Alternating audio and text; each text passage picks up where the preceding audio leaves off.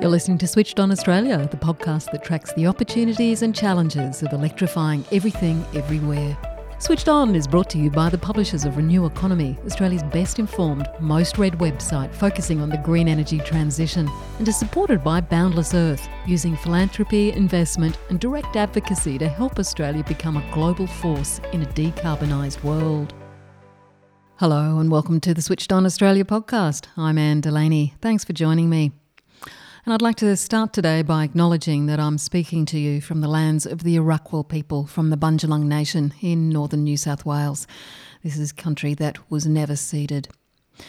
Last week on the podcast, my guest was someone with a vision of what clean energy technology can do for our homes and what the smart all-electric home of the future might look like if we adopt the innovative tech that's currently being developed. If you haven't had a chance to listen to that interview with Raghu Balor from Enphase, it's definitely worth checking out. Today, though, my guest is someone with a more circumspect view on some of the energy technology being developed for the home. Dr. Hedda Ransan-Cooper is a social science researcher and a senior research fellow at the Battery Storage and Grid Integration Program at ANU, where she researches attitudes and experiences of domestic energy products and services. How householders view new smart energy technology will influence how and whether we'll use it. So it's in everyone's interests to understand these attitudes if we want everything and everyone to electrify. I started my discussion with Hedda Ransan-Cooper by asking her what we know about how to move a population off one energy technology and on to another. We have a pretty good sense now about what we need to move people from one technology type sort of en masse to another. So, we've got this really great information and knowledge base now about what it is that we need. Really important to sort of get across that before we dive into electrification. And so what are the fundamentals? What do we need? Well, the fundamentals are really that people really need and appreciate tailored advice.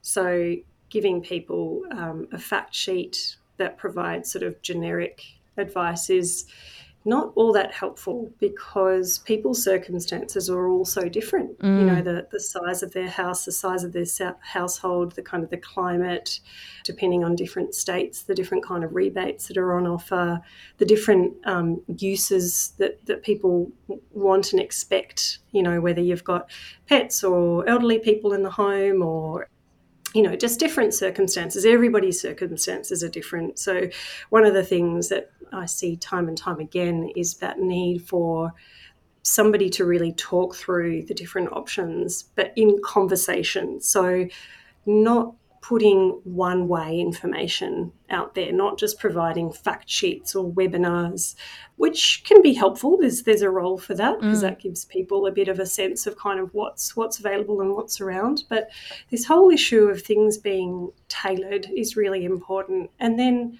I guess the next dimension is that information and that conversation happens where there's a trust in the relationship. So people are fairly aware of the need to be careful these days. We talk a lot about scams, and certainly we've seen in the solar industry some not great tactics around pressure sales tactics and door-to-door, sales. And so especially in energy. We call it crap solar. Yeah, crap solar, that's right.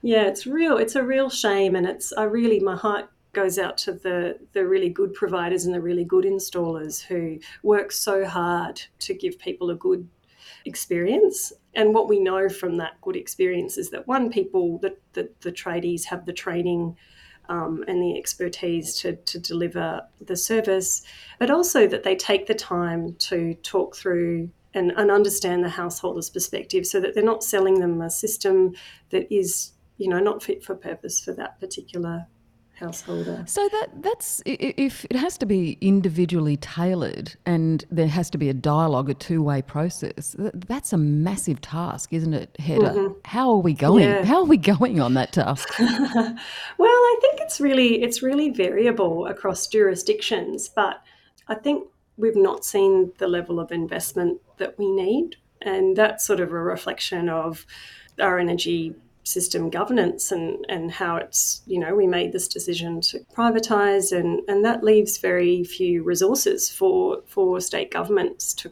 do that work. Governments are a little bit stuck between a hard rock and a hard place in that sense, because the energy system has been privatised. So you've got these big companies that they're the ones that are kind of dealing in the energy space. They're the ones that have got the revenue, and they're not necessarily incentivised to help householders to reduce their energy bills. They want people to keep consuming energy, obviously. So that trust issue seems to be really important. So because private companies have a vested interest, as you say, how do we go about dealing with that if we are going to try and get everybody to electrify when so much of the energy industry and system is controlled by very vested interests? Yeah, look, that's a really big question. I think for me, I try to break it down into something that's tangible and sort of bite-sized, so that for me, I can start to kind of grapple with that question. There's sort of that big picture question about the energy system and the way it's governed, and the fact that we've privatised and corporatised, and that makes it very difficult to kind of reinvest back into people and into the system. And there's a lot of good that's come out of studies into things like energy efficiency, and we've done research now in that space for quite a while, and retrofits, and how do we go about doing that. And like I said, those kind of issues around trust and around tailored advice, come into play really strongly with that research. So it's kind of about having sort of local shop fronts, really, and people that are willing to kind of go to people's homes and do a home energy audit and talk through with people and follow up, not just kind of a one-off, but sort of follow up. And there's a lot of inertia. We all know that can happen, that, some of the people that we're trying to target are people that are very, like you said before, there's the kind of low-hanging fruit, the people who are really well-educated, who are really literate on these issues, who have the money to do that.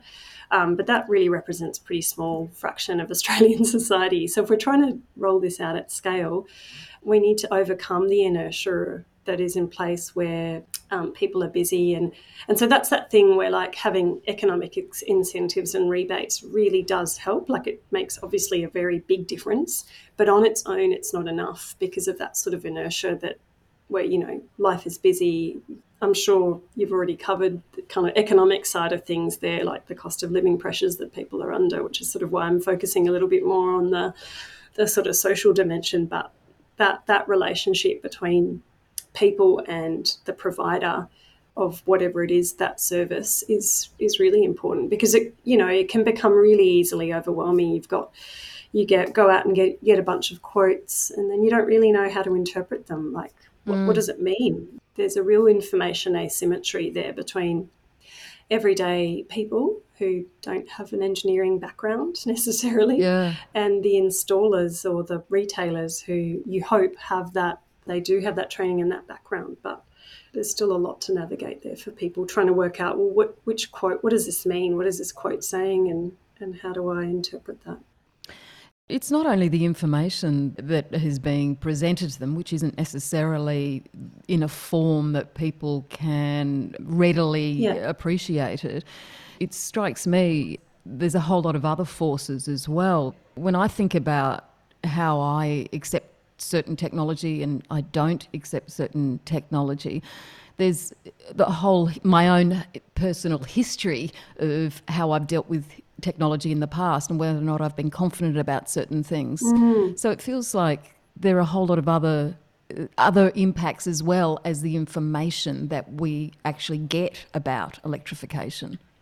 Well, that's right. I mean, the technology has to fit into people's homes and people's routines. And sometimes, when you've got engineers working on energy technologies, they can make things overly complex. And, we've seen in the last sort of decade or so a lot of people presenting and marketing these really sophisticated, smart home technologies. And when we've gone out and just done research with people about whether or not these technologies fit into their homes. Often it's just too complicated. It's just too, people kind of revert back to the simple timer that they can easily just sort of fit it into their routine. But sometimes, we're seeing some of these technologies, some of these things like home energy management systems that, might be fantastic for the person who's got an IT background and can.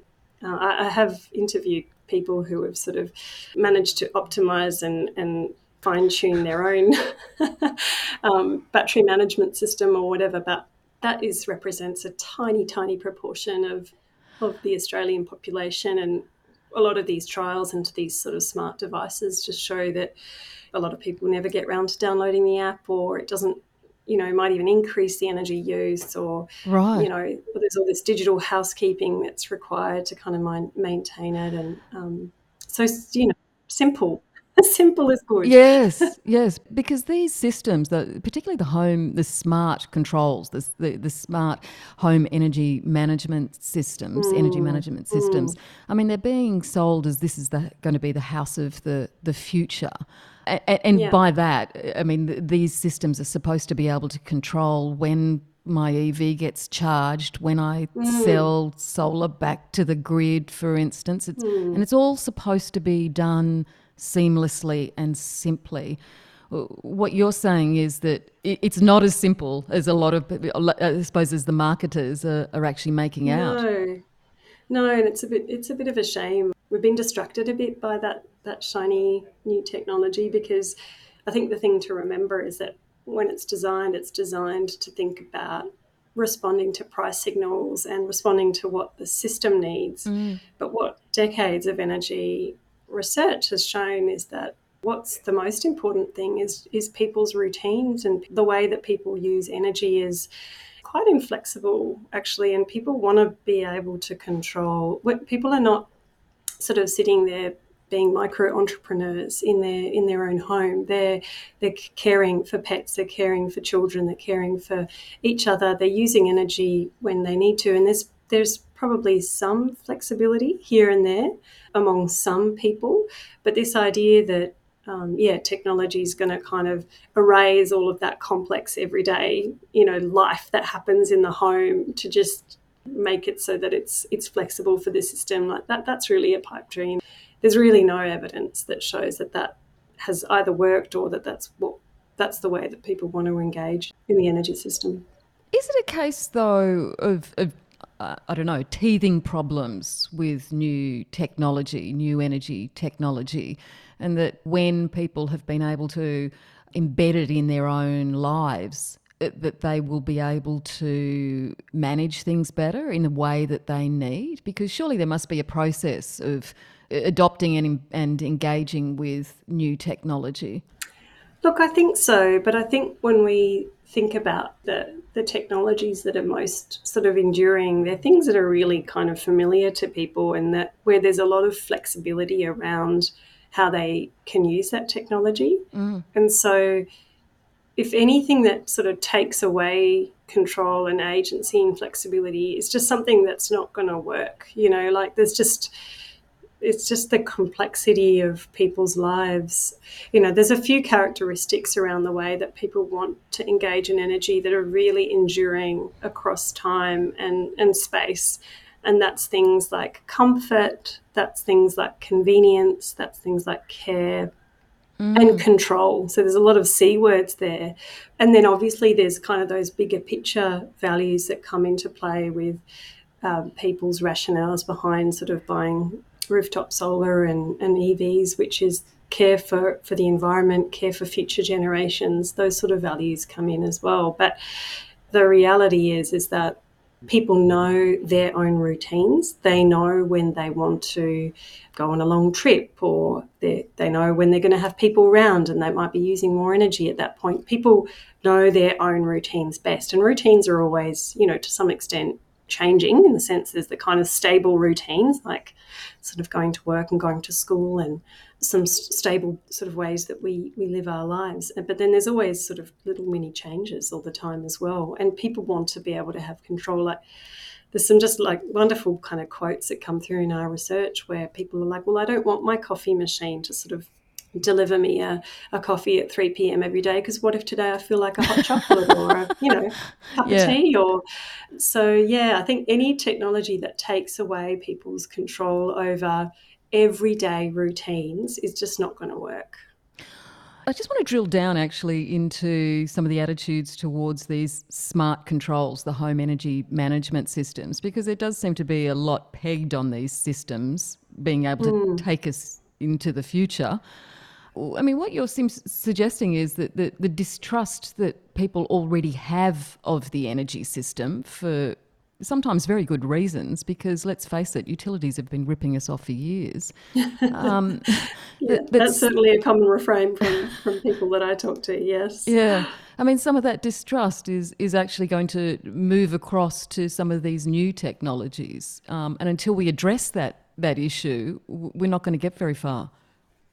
Yeah, I think that's exactly right. Like there is that sense that the energy market is so complicated, even people inside the system, struggle to understand, all the dimensions to it, let alone people that are not kind of energy insiders. And so their sort of everyday experience of the energy market is that that it's uncertain, that prices have been going up, whereas we were promised prices would come down. People have issues all the time with their bill and billing issues and so on. So I know a lot of people inside energy kind of go, well, look, we're delivering this service and most of the time it's working really well. And I empathise with that perspective, but I think for me, I'm the one that sort of talks to everyday householders in my line of work. And from their perspective, it's sort of not good enough. The system has not delivered on the values that it's promised.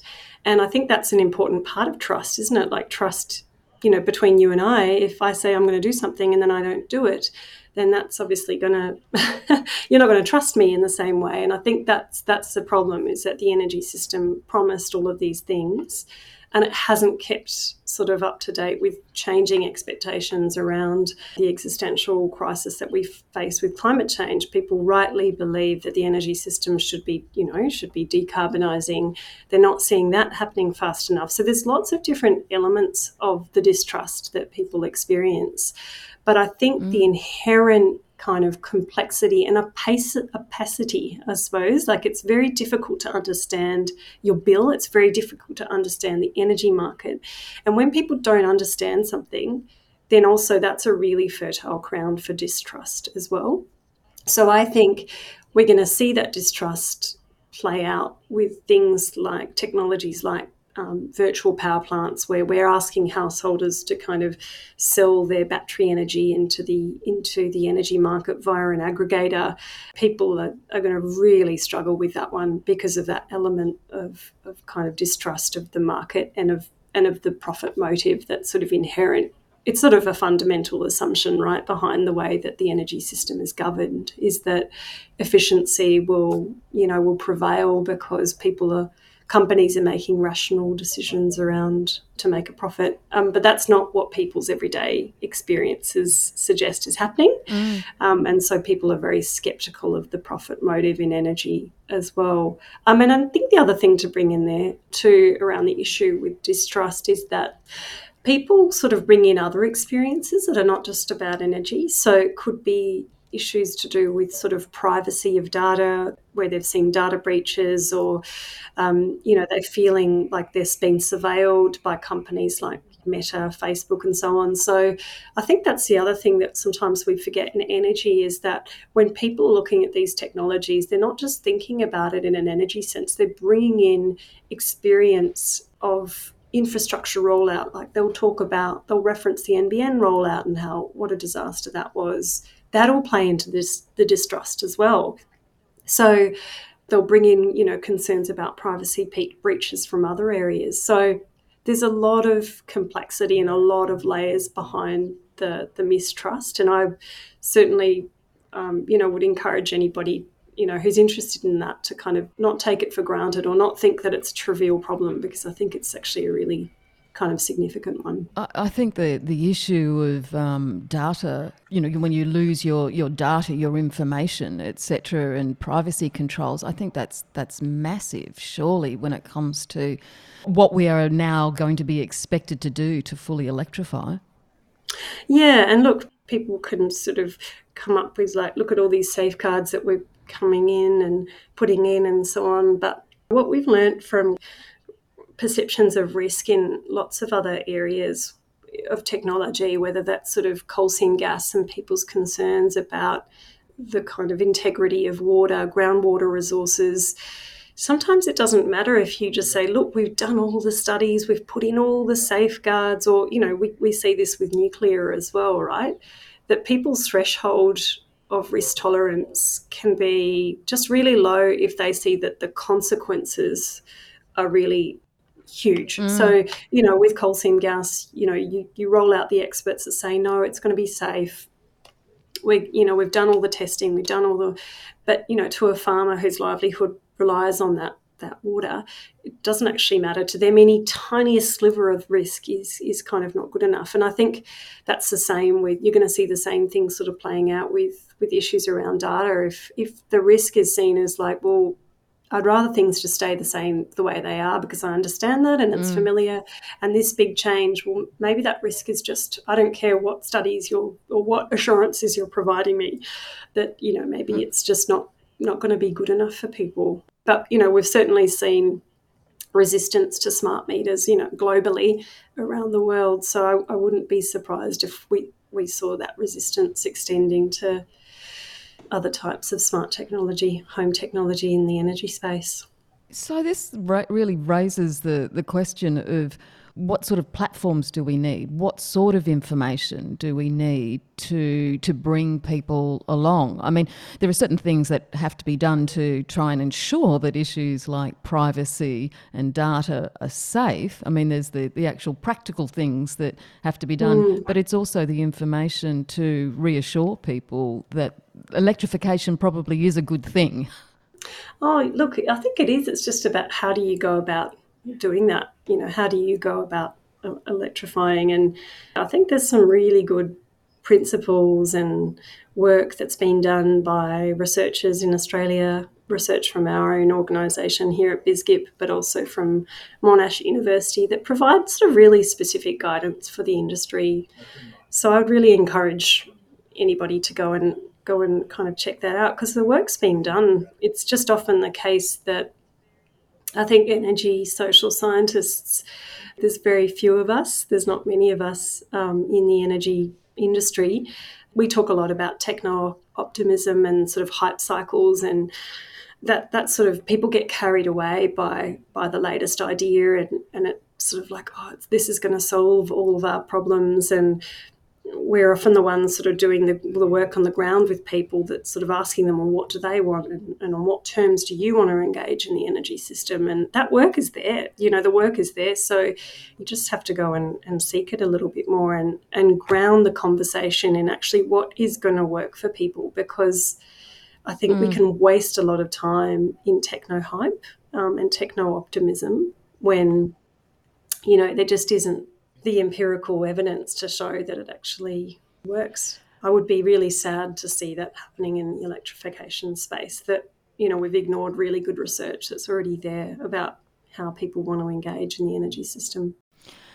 You're listening to the Switched On Australia podcast, and today I'm talking to Dr. Hedda Ransan-Cooper, who's a social science researcher specialising in energy technology. One of the communication platforms that deals with energy technology, which Hedda has done a case study of, is the Facebook group My Efficient Electric Home. I'm sure many of you are familiar with the group, and you can find an interview I did with Tim Forsey, who founded it, on the Switched On website. My Efficient Electric Home has over 100,000 members now from all over the country. It's essentially a place for householders to exchange advice about energy efficiency and electrification. The group is also helping people make decisions about what is going to work best for their particular situation. It's also providing people a bit of a sense check or a reality check about what the market is like. So a lot of people go, oh, that's really expensive. And then people will say, well, actually, that's a decent price, or no, you're right, that is actually too expensive. People will give their own experiences of kind of what's worked for them. So that really helps people kind of make that decision. And it sort of showcases kind of what is possible. So I think it really inspires people. You might kind of go into the group just thinking that you just want some information about insulation, but while you're on there, you're sort of starting to see that other people are on these other journeys and have changed from gas to an induction stove, and you get to see that journey. And so it sort of showcases sort of what's possible for people.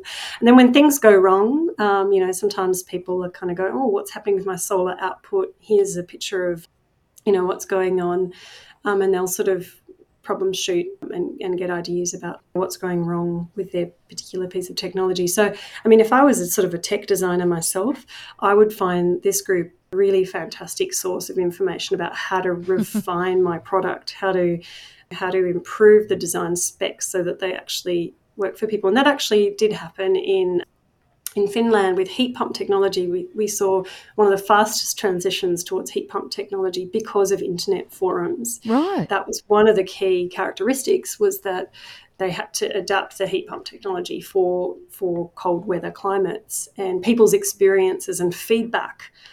Because people aren't just passive, consumers of technology. People are tinkerers. People have experiences and suggestions. It's a really two-way relationship, actually, between people and technology, because how do we know that something works? Well, we try it out with people, and people will let you know if they want this particular feature or that feature's not helpful. And so to accelerate that learning, something like an internet forum can really be really fantastic. And so, look, there are all the positives. I think some of the negatives are things like, well, it requires literacy and an appetite to be on Facebook. Not everybody wants to be on Facebook. So it sort of excludes people who have chosen not to have a Facebook account, because that's the platform that it's hosted on.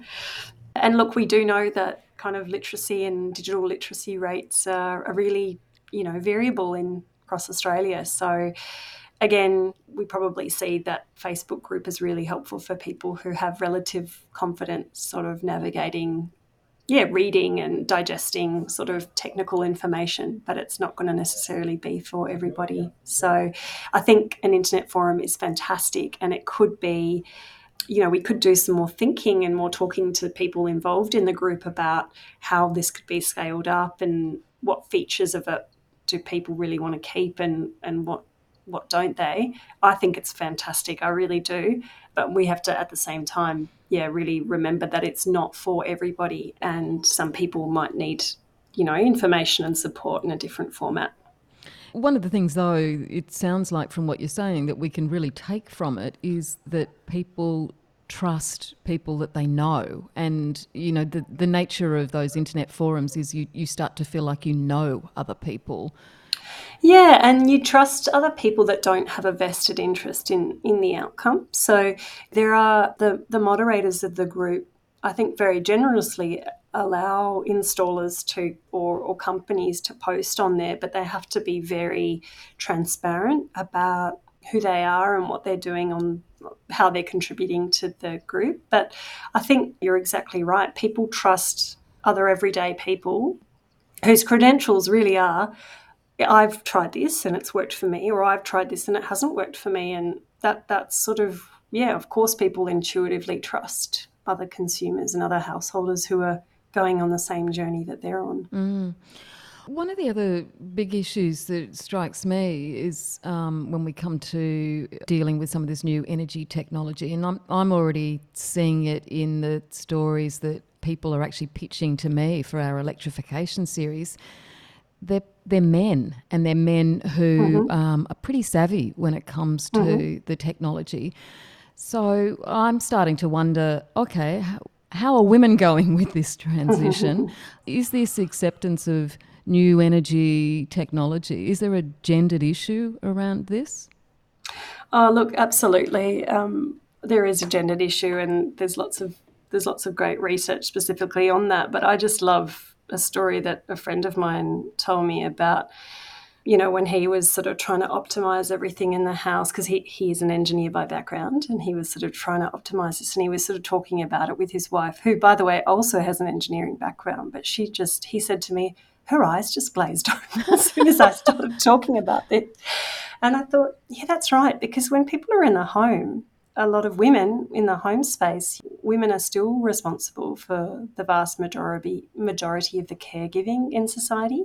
So coming in with that sort of economic or even environmental bent sort of dominating the discussion about, well, how do we use energy? Like, that's just not going to go down very well with women, because they're the ones that, have to cook when they need to cook, or vacuum clean when they can vacuum clean, or make the lunches when they need to make the lunches. And I'm not saying that is all women, No. etc., because but we know the research around roles and responsibilities in the home are still pretty clear that women still do the lion's share. So I think that gender dimension is really important. It's not to say that women can't get their heads around the technology or aren't interested. There are a lot of women that are, but then it all depend on other things like, what else is on that woman's plate. And somebody who is very busy working and caregiving, maybe doesn't have the time to get their head around, the technical specifications of this induction stove versus that induction stove. And certainly I would really, emphasize that it's important to have those conversations together as a family, and not just to assume that one person should be making all the decisions on behalf of everybody else in the family. But this is where it gets to be really, interesting, because these are decisions and conversations that are happening inside families, and that's not typically a space that you don't have policymakers sort of dictating those sorts of conversations. Thankfully. So thankfully, that's not appropriate at all. So then you sort of realise that, well, this is a cultural change, this is a social change. These conversations need to be happening with everybody who's affected. Obviously, we have division of labour, and some people who are more across it might take the lead, but it's really important to consult everybody in that conversation as well. So tell me, how far do you think that the energy industry and government is aware of really what consumers, householders want and need to be able to make this transition? You're clearly pointing to a gap. How big is that gap? I think it depends on the specific topic that you're talking about. I think in general, the gap is pretty significant. And I think that's because there's this real orthodoxy that still dominates the energy policy conversation, which is that kind of economics trumps everything, and cost trumps everything. And obviously cost is really important. I would never say that it wasn't. There are all sorts of other considerations that come into play when people make decisions about energy technologies and how they want to participate in the transition. That's the shift that really needs to happen. That's going to kind of close the gap, is for us to kind of just put aside that orthodoxy and realise that it was for another time with a different understanding. But we're going through a transition now, and we need to understand that things are a lot more complex, and we need to understand that people have multiple motivations, that there are real different capacities to engage. And when we're thinking about governance and thinking about cost and so on, often there are some really built-in assumptions around that everybody is sort of capable. The market's not really good at sort of dealing with the fact that there's heterogeneous capacities across the population to engage, and that's why we find that there's always people that are missing out on certain things. And I think people in private enterprise will say, well, that's government's role to pick that up. But we're in a situation at the moment where government doesn't really see itself as providing that role to the same extent that what people want. People want government to take leadership in the energy policy space. They want to sort of see some certainty, some roadmap about where we're going, and they're not seeing that. And it's really frustrating for people, because they sort of go, well, we want to see that change, we want to see that direction, And unfortunately, there's this sort of policy orthodoxy that no, that's up to the market. We just sort of set the framework, and then it's business's job to go and deliver those services. But in a transition, in a big transition context where we have something like climate change hanging over us, it's really not fit for purpose for where people are up to. And I think some political actors understand that and some politicians understand that, but we have a long way to go.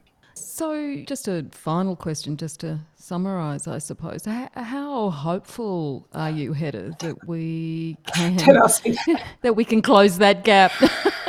I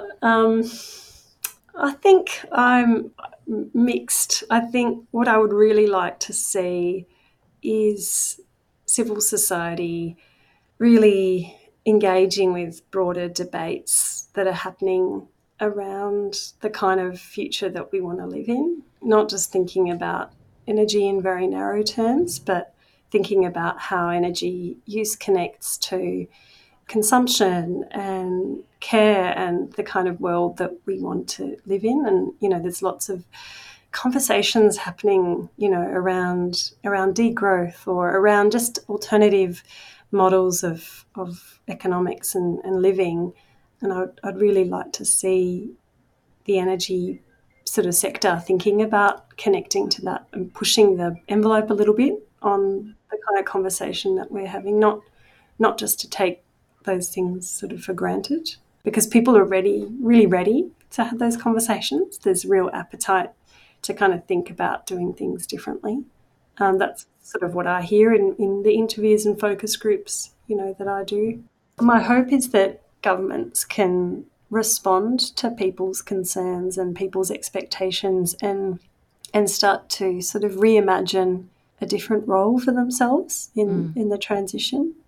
And I think, we have seen that with the large-scale renewables where government has said, yep, we realise that we've got to do the hard work of negotiating all of the trade-offs and the complexities around large-scale renewables when we're talking about sort of the renewable energy zones, and they've really kind of seen a role for themselves. And there's nobody out there saying, oh, that's a bad thing, right? Like in terms of everyday Australians, they're like, yes, that's what we want to see. And so I think we just haven't got to that place with this electrification and home decarbonisation space where there really is a role for government, but it's going to take a change in imagination and a change of orthodoxy to kind of realise that there's a role there. And people are already there. The public is already there wanting to see them step up. Yeah, I think there's a way to go for them to sort of see that role for themselves. Lots to do, obviously. Indeed. Hedda Ransan-Cooper, thank you so much for joining the Switched On podcast today. It's a pleasure. Thanks so much for having me, Anne. Really enjoyed our conversation. And Hedda Ransan-Cooper is a Senior Research Fellow at the Battery Storage and Grid Integration Program at ANU. That's a wrap for Switched On this week. Don't forget to check out some of our previous podcast episodes. Professor Peter Newman on how electric transport can help us build healthier, better cities. Jan Rosenau on why heat pumps are the most efficient heating technology we've ever created. Merilee Hunter, who runs a one-stop shop that helps households navigate electrification. And how the town of Esperance in WA transitioned off gas in just 12 months with Stephanie Unwin. That's just to name a few of them. Now, I hope you can join me next time when we take another deep dive into the electrification of everything. I'm Anne Delaney. See you then.